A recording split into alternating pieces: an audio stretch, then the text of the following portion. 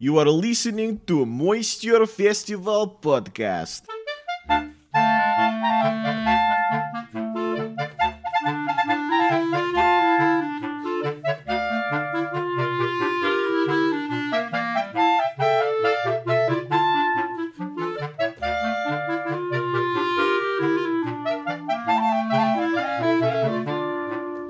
Welcome to the Moisture Festival Podcast, folks. I am Mr. Matthew Baker, and I perform a weird comedy and stunt show. And I'm Louis Fox. In the festival, you know me performing hand shadow puppets, but I'm also, my day job is I'm a magician. Yeah, we are both been performing at the Moisture Festival for a number of years, and this podcast is dedicated to peeling back the curtain and giving you a glimpse of some of the performers, the talent, the people, the volunteers, and the board of directors that make this festival possible. I think you'll be amazed at all of the work that goes into making the festival possible, too. It's not just a bunch of people showing up and doing a show. They're building a community, which you can actually help sponsor and support through donations. You can do that with your time or financially at moisturefestival.org, and you click the contribute link, and there's tons of information on how you can help keep the festival running. And if this is the first time you're even hearing about the Moisture Festival, congratulations, you stumbled upon something that's amazing.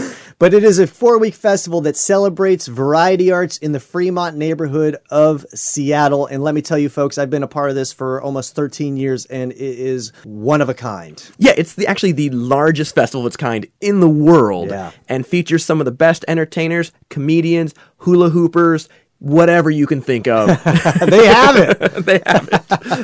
And it happens actually in the months of March and April. And they do have world-class variety acts, but they also have a week-long worth of burlesque show. Yeah, at a venue on the Capitol Hill neighborhood of Seattle. Mm-hmm. So if you're listening to this during the festival, be sure to get your tickets because 95% of the shows sell out. And you can get your tickets also by visiting the website moisturefestival.org. So be sure to check that out for all things Moisture Festival. This week we have one of the Moisture Festival photographers. We have John Cornicello joining us in the studio. We talk about his travels to Cuba. We talk about him coming to be the official photographer for the Moisture Festival. And his lifelong quest for the perfect chicken thigh. It's super awesome, and you've seen his images all across the web with his Moisture Festival pictures. So we're going to get to the interview. Let's do it. All right.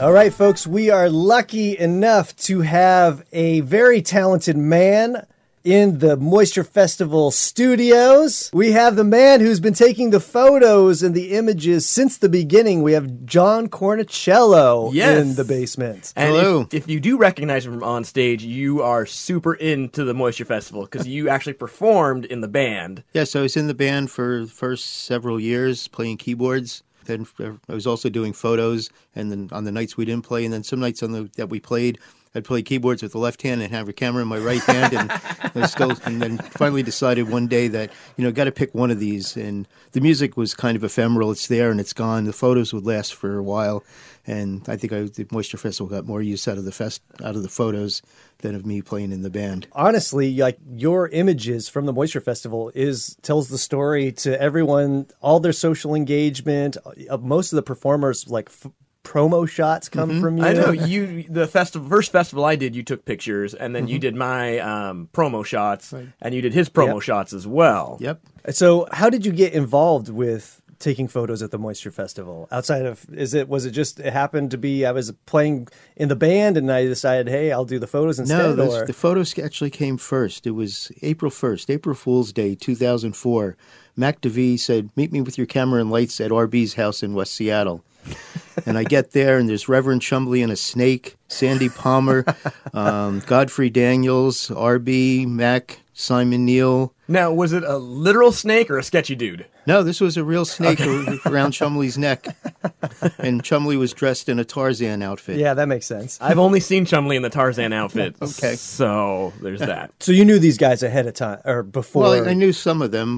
Mac and Simon mostly from the Fremont Players and Cirque du Soleil. and things of the past like that. I knew of RB, and the others I got to meet that day. And we took some pictures, and they became the publicity photos for the first Moisture Festival, which happened about a month or so later. Yeah, wow. That's awesome.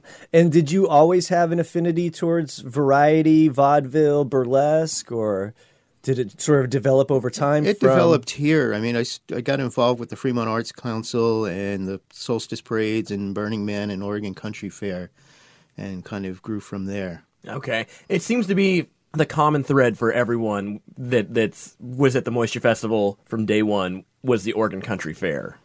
Yes. Yeah, almost all of us did something there. I was involved down there with the Bureau of Artistic License. Yeah. I know those guys. Yeah, so I got to lead that group for a couple of years. So what is the Bureau of Artistic License? We just made artistic licenses that people could come in and do some performance or make some art, and we gave them a license that they can carry around the fair. I'm a licensed artist. That actually came from Burning Man, where we did ARF Passports, the Artist Republic of Fremont. Ah. And the country fair folks saw that down there and said, well, can you make a version of this for a country fair? And we brought that up there. That's amazing. Now, this is interesting because a bunch of people that we've interviewed from the Moisture Festival already are New York transplants. And you grew up in New York? Yeah, I was born in Brooklyn, raised in New Jersey, and had a photo studio in Manhattan. Wow. Okay. And you did commercial photos? Yeah, a large format advertising work. All right. What's the coolest or most memorable thing you took pictures of? Kentucky Fried Chicken. Actually, I was a photo assistant on that one, and we spent 14 hours trying to find the perfect thigh, going through. And KFC has to be cooked in the stores, so I drove a van around New York City, going to different stores and looking through their chicken they were cooking to find the perfect thigh. Did you have to buy it, or do you have like a? Well, we were working for KFC, Yeah. so they would just have us go get a tray of thighs from each store, and bring them in.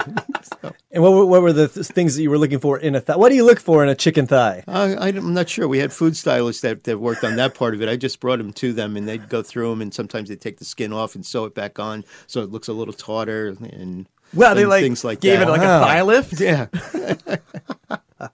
Wow. So you did all sorts of commercial shoots, spreads for magazines. Yeah, it was mostly advertising. Photograph cameras and. Well, did you go to school for photography? I went to a liberal arts school, but I had a really good photo teacher there. There was a Navy guy named Ed Scully. And I remember one day in class someone saying, how come you never pat anyone on the back? And someone else yelled at, because he's too tired from kicking everyone in the ass. he never had a good thing to say about your work, but he just kept driving you along. And some people prefer that sort of teaching method, right? Yeah. like I don't mind it, Yeah, but some people get, it's defeating for them. Yeah, I had a mentor that didn't believe you learned anything from compliments. You learned better from criticism. And you have to learn to take both. I mean, if you believe your compliments, you have to believe your criticism too. Yeah. As a performer, you probably see that Absolutely. if you get reviews. Yes, definitely. See, I'm one to believe, I always try and meet the audience after the show, regardless if it's a good or bad show, because it's like you can't just have the adulation, right? And you don't know if it was a good or bad show Yeah. sometimes. Oh, you and sometimes usually you do know. you generally know. So you got out of school, you got this job out of college, or? Yeah, from college I went to work as an assistant in a couple of photo studios, and then about 2 years later I went off on my own. Did that for a while, then computers came around and I started doing databases, and I was getting more calls for help with programming databases, and then got into typesetting, and then I worked for Adobe for 20 years. Oh, wow. What'd you do for Adobe? I did online communities, which basically I watched people yell at each other. Early social media. Oh, wow. Yeah. So So you just kind of like monitored or helped out in some monitoring, some chat helping, keeping the servers running, things like Okay. that. And that's what brought me out here to Seattle, was to work on that. Is Adobe in Seattle? They have an office here in Fremont. Gotcha. And so had you been here prior to? I was here for a year before I started working there. Okay. I came to work for a company called Thunder Lizard Productions, doing Photoshop and PageMaker conferences. where like training conferences? Yeah, where you go to the hotel and you have an audience of a couple of hundred people and put up the big screens. I was doing this projection work and setting up the computers and all for that, and teaching a couple of classes in between. Photography was just a side hobby, or during all of this? During that time, yeah. I did photography in New York. Then when I came out here, I did the computer stuff with photography on the side. But I used to joke that the Adobe stuff was my moonlighting and the photography was my thing. It's just that Adobe put money in my bank every 2 weeks. Yes. Photography doesn't always do that. And so you moved to a great spot, especially for the arts, right? Yeah. You're coming to Fremont. Yes. You know, it's like you're surrounded by weirdos and musicians and other photographers, I would imagine. Yeah. I mean, the other photographer that's been there all along is Michelle Bates. Yeah. And she's up in Fremont, too, or she was. She recently moved to Bellingham. Yep. Which has another thriving art scene. And she's also splitting some time on Vashon now. Now, did you know her before the Moisture Festival? Yes, I did. Okay. She came in actually to Adobe to our camera club once to show her work and talk about things. Oh, that's cool. And she's another transplant from New Jersey. Oh, is she? Yes. Wait, what is that? Like, I feel like there's something in the water out there. You're like, we got to get clean water.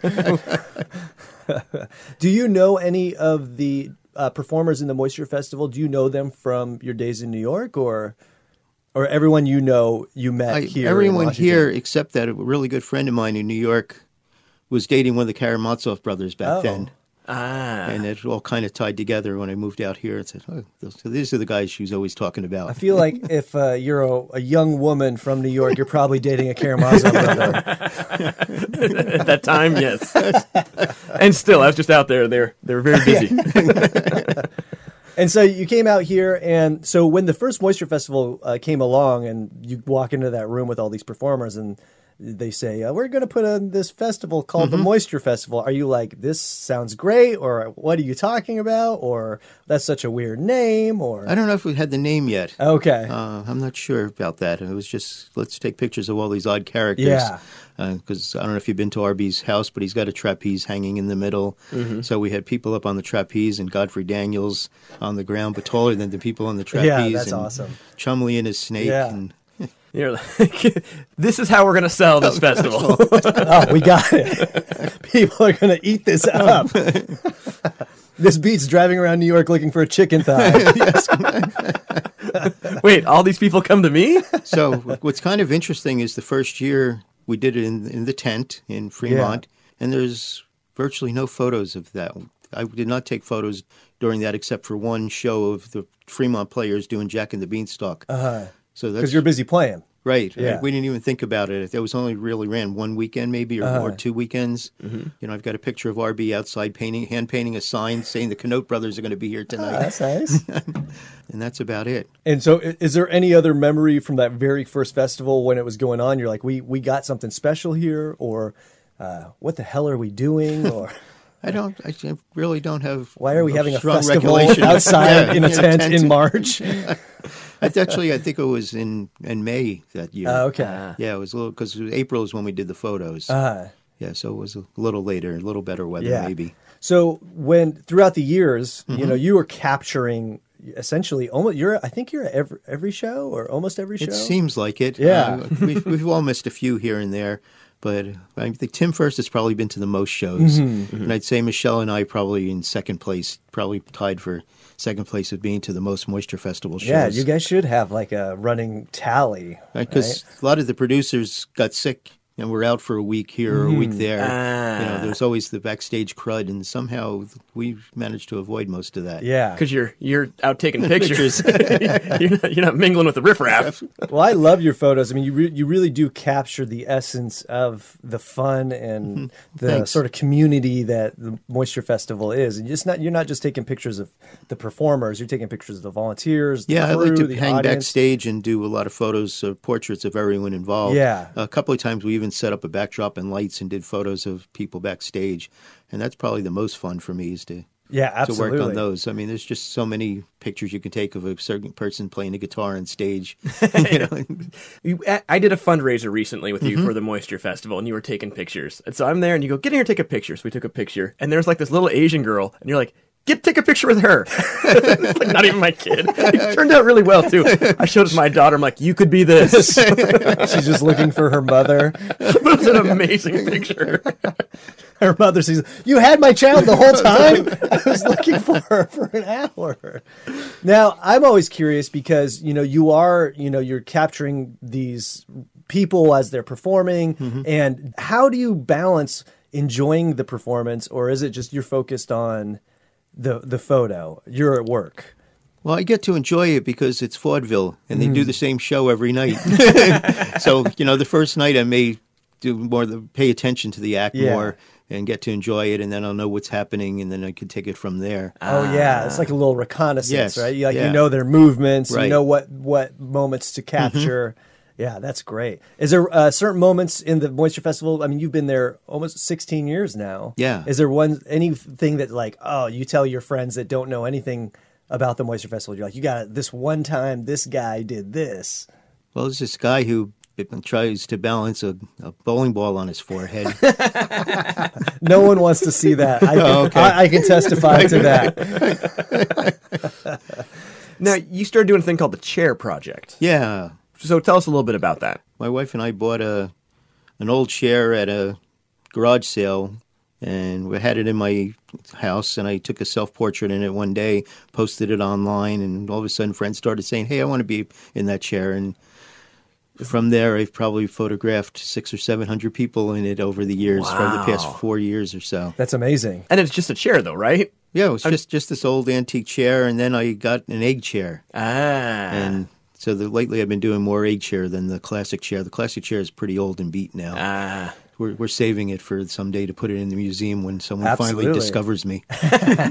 Well, that original photo, that self-portrait, it looks antique-y, like kind of sort of Victorian a little bit. Yeah, it's great. I love it. So you have the Chair Project. I've looked on your site. You have a folder of amazing Cuba photos. Yes. I imagine I've been there a number of times, and it is a photographic playland. Yeah, right? it's great, and great people there. Yeah, I mean the colors, yeah. the old buildings, the old cars. Yeah, But now you used to go down there before Cuba had opened up briefly, right? Yeah, this was 2014, so this was probably right around it was, then. as when Obama was opening things up. Okay. Because I remember I've been just there twice. I think 14 and 16. And I'm trying to remember when the Rolling Stones were there, because it was like Obama was there one weekend, the Rolling Stones the next weekend, and me the next weekend. That's a trifecta. There was less fanfare for your arrival. They were building up for me. Yeah, usually when I go to countries, I need Obama and the Stones to That's be my there opening first. acts. Why was the Stones a big deal? Because they're not U.S. citizens, right? Aren't they European? Yeah, they're British. Yeah, but it was to do the big concert there and bring in all their sound gear and equipment and the like, and do a free concert. They had to bring in their union. And the Cubans are like, we've never even heard of this band before. They just might make it. Why are these old guys yelling at us? I mean, Americans have a very different view of Cuba than the rest of the world. I mean, when I was there, I got to hang out with the camera club with people there. And they had some pretty nice cameras. Oh, yeah. And they asked me, well, how'd you do this? Well, my son lives in Germany, and when I visit him, I get a camera. Yeah. And it's like, okay. Yeah, they're able to leave. Some people are able to sure. leave, and and then a lot of other countries visit Cuba, just not the United States. Not us. Citizens. And I imagine it's hard then. That's why they have all the old cars. It's harder to get a car back than a camera. I think partially now they're hip to the idea that people like the old cars. Well, that too. And so There's going to be facades on a facade. it's a novelty now because they do have regular cars there. Sure, also. they're mostly Chinese. Yeah. And Korean cars, but a lot of their old cars they've rebuilt with diesel engines and with Toyota drivetrains. So every once in a while you find people are really proud. They have an original 1956 with all original parts, and other ones are proud that I have the 1956 body and I've rebuilt everything else in it. It's a lawnmower engine. They have amazing resources. They can make things out of almost anything else. Yeah. Well, I took my dad there 2 years ago, and he found his first car as a kid. It was like a 1958 Thunderbird, and he found it. It was in perfect condition, and it was pretty cool to watch him sort of have that experience. Yeah. And even as an amateur, like for me, someone who just takes phones with my cell phone, like it is the coolest photos came out, and your photos are amazing. And thanks. you can see that on your site, which is johncornicello.com. So other stuff about you have on that site, you have a blog with all sorts of musings. Yeah, a lot of photo tips and things about studio lighting and the like. And you wrote a book called Anatomy of a Studio Portrait, Yep. which is available on Amazon. That's got a 5-star review. Yeah. As a 5-star review. Perfect 5. Not reviews, right? Just review. I was very careful with my words. And so that book is just sort of a rundown of how to like create a studio and Right, how I work, the things I go through when I'm preparing to do a studio portrait, what I think about. with the mental space you have to. So like when Louis Fox is coming in for a studio session with you, what is some mental things that you have to prepare for? Drop cloths on the floor. Yeah. Protection of some sort. There's going to be a lot of glitter flying around.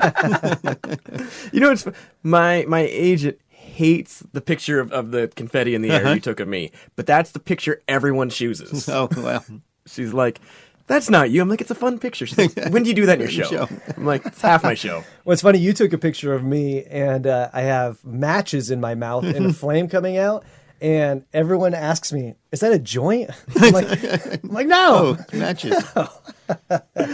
You do all sorts of stuff, not only with performers. I've saw some stuff with some. What I don't know what you called it, like a pregnancy, like people, maternity photos, right? And that's pretty cool. Yeah. I like working that way. Yeah, and so are these certain things that you promote too? Do you promote these specific shoots, these genre shoots? No, out there? most of my stuff is word of mouth from other people. I haven't really updated the webpage that much. I just post things on Facebook or Instagram, and have a lot of friends in the theater. And they kind of bring others in.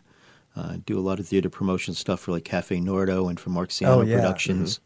Yeah, well, what's cool is that it's sort of like you have a wide spread of different types of stuff. That probably keeps it pretty interesting for you definitely. On a daily basis. Today we're doing a maternity photo. Today we're doing a guy who catches a bowling ball. And you're like Wednesday, chicken thighs again. Chicken thigh Wednesday.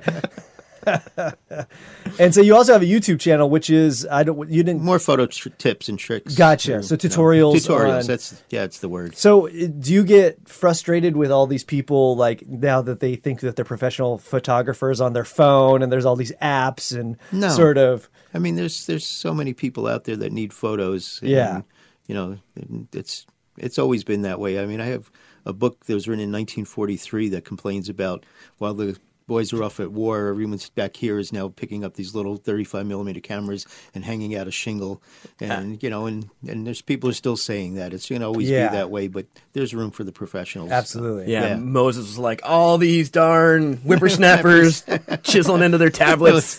Now, is there a movement to go back to film? Are there still people that shoot on film? There's a lot of people shoot on film, and it keeps having big resurgence. I personally don't miss film at all. I mean, film, I had to wait 30 minutes or 60 minutes for the E6 slides to come back. Now I can see them in 20 seconds or so. Yeah.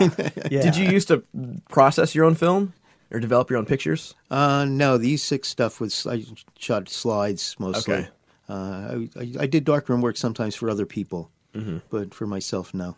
Yeah, there's like that classic story of the guy who shot the picture of Jimi Hendrix lighting his guitar on fire. It was like the extra shot on the roll. Mm-hmm. It was like the 37th photo or something like that. It's like, I would imagine like just when you're shooting film, you don't know if you got the shot or not. Right. Well, even digital. I mean, I don't have time to look at the photo. Oh, true. As we're shooting a performance stuff. Maybe in the studio you can take time and do one, but back in the day we used Polaroids for that. Oh, gotcha. Yeah. Now, do you ever mess around with like tintypes or old like that sort of like? No, I have a number of friends that do that, and I'll let them do that. I love it. I collect tintypes. Yeah, cool. Yeah. Who takes your picture? Ooh, I do a lot of self-portraits. You don't trust it with nobody else. No, I would have. I'm happy on either side of the camera, one of those strange photographers. But I figure if you're going to photograph people, you might as well be used to being photographed yourself. Yeah. But almost every time I set up for something, I'll step in and do a selfie before the person arrives, just to get the lights sort of where I want them and to get started. So, yeah, I'm happy on either side of the camera. So photography is a lot of people's hobbies. Mm-hmm. What are your hobbies? Photography and music. And music. So As I said, I played in the band for a few years in the beginning. Lately, I've been diagnosed with Parkinson's, and it's affecting my left hand. It shake, and my fingers don't move as well as before. So the music's more around home. I'll just play on some keyboards, and I've got a couple of synthesizers, and those are monophonic, so I can play right-hand stuff and twiddle the knobs with the left hand still. That's cool. Yeah. And You're going to be like the keyboard Def Leppard's drummer. I forgot about him. Yeah, And your wife, Kim, also plays, and she was in the she Fremont was in the Fremont Philharmonic Philharmonic for years too, playing flute and piccolo. And is that how you met? No, we met at a software conference in St. Louis. Even more romantic of a story. Yes. So was she from Seattle also? No, or? she was from Denver, living in Albany, New York at the time. Okay. Once again, that New York connection. Yeah, right? And Yeah. does she still play in the Fremont Philharmonic? No, she gave that up. She's semi-retired, so. Does she volunteer at the Moisture Festival? She did box office for a few years, Okay. but she's now her life is trekking and mountain climbing and things like that. So Oh, that's great. She's climbed Mount Rainier. She's been to Everest Base Camp. Oh, wow. Oh. And now her big thing is trekking in Japan. Oh, wow. So she's got a couple of trips coming up, and they happen to be during Moisture Festival. Oh, gotcha. Well, I imagine that's a good time to go, especially because you're so busy taking the photos. And it's also the cherry blossom time there. Oh, yeah, right? Yeah. We used to have a cherry blossom tree in our yard, and whenever it would bloom, the way the wind blew, it'd dump all of the blossoms It's like snow. onto the neighbor's yard. Our yard would have you none. lucked out. It was the best. So what's some things that you're hoping to, I mean, you've been shooting photos for, what, 40 years, 50 years? Yeah, since about 1973, maybe I picked up a camera. Okay, yeah. So And what made you pick up? You just I went to an all-boys high school, so it wasn't to meet the girls. I guess a friend of mine worked in the camera department of a department store and suggested I buy a camera, so I spent $69, bought a camera, and it's just bloomed from there. what's some things that are next on the docket, like maybe going to like Japan and doing photos out there? Is there like some stuff that you're hoping to accomplish here in the next? Well, I've got a couple of workshops that I work on. There's the Palm Springs Photo Festival in May down in Palm Springs. It's 108 degrees, but it's a dry heat. Yeah. So I've worked there for the past 4 years helping out. And then in September, I'm doing a nude photo workshop in Carmel and Big Sur. now cool. is that the photographers are nude? Not usually, but I came in to get my Depends prom on- photos done. Depends on how well the shoot goes. Just trying to get my baby photos done. That's kind of weird. And so that's how long has that been going on? which one? The nude one. Or I do this workshop every few years. It's with a photographer named Kim Weston, who's the grandson of Edward Weston, who's a pretty famous American West photographer. And I imagine the thing with that is lighting the body, making interesting and sort of. because we do all natural light, daylight stuff, some outdoor things, and the like things I don't tend to do here. I tend to work almost always in the studio up here in Seattle, or weather is conducive to studio work. Yeah, it's true. Unless you're at the Moisture Festival, and it's like, I mean, it's animated and but we're indoors there too. Yeah, true. So using the stage lights and the like. Is there like one like crowning sort of thing you're like, I gotta go and I want to photograph the bat migration in Samoa or the monarchs in South Africa? Is there something? No, I don't have Nothing. No, You don't got a nothing. photo bucket list? No, Once you took both of our promotions, That's right. Hey, what else Where can I go from there? I kind of peaked right about there. Is there one photo that you think is sort of summarizes the Moisture Festival that you've taken, like one iconic photo or two that you think epitomizes what the Moisture Festival is? A couple that I like are at the end of the festival where the performers do their bows on stage and then run through the audience and taken from the stage. So it's the audience in the back of the performers with hockey holding up an umbrella with the with the bottle of water, water and yeah. running out and spinning around. through the audience. So things like that are a lot of fun. Which is honestly like a very uncomfortable moment for me in the show because there's like this level of vulnerability because you're not like you've done your show. You come out and you receive your applause, but then they're like, okay, now go out in the audience and dance.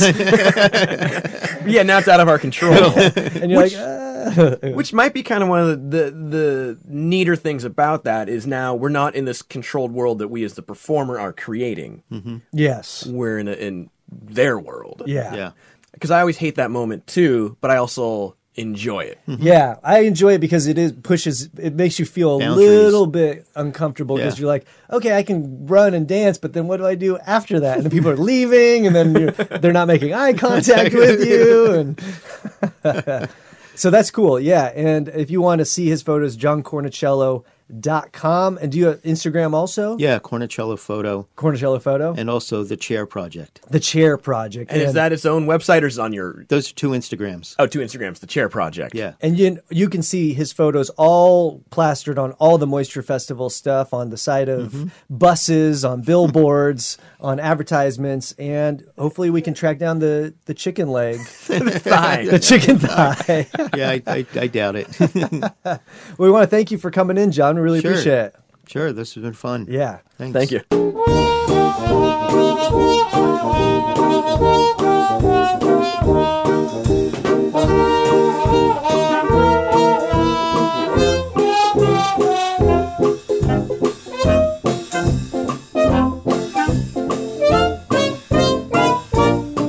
All right, folks. Well, that's it for today. Just a quick few plugs. Of course, go to moisturefestival.org for all things Moisture Festival. They also have a Facebook page, an Instagram, and a YouTube that you can sign up for. And you can get all the information if you want to volunteer, if you want to donate, or if you want to fill out the questionnaire to be considered as a performer as well. You can do that all on their site. If you want to find out more information about Louie and I, you can find Louie at louisfox.com. That's with 2 X's. Yes, and you can find Matt at comedystuntshow.com. You can also check out the podcast that Matt and I do called the Odd and Offbeat Podcast at oddandoffbeat.com or on iTunes, Stitcher, Pocket Cast, all that jazz. If you like weird and unusual news stories, that's where you need to go because the Odd and Offbeat Podcast is all things weird. Yes. So check that out. If you like this podcast, you will love our podcast. So be sure to check that out. So we want to thank our guests for today. That was a lot of fun. And we want to thank all the donors and volunteers and performers that make the Moisture Fest happen as well. Without them, we wouldn't be here talking to them. Absolutely. So get your little slice of Moisture Festival at moisturefestival.org. And thanks so much for listening, folks. See you soon. Thank you for listening to Moisture Festival Podcast.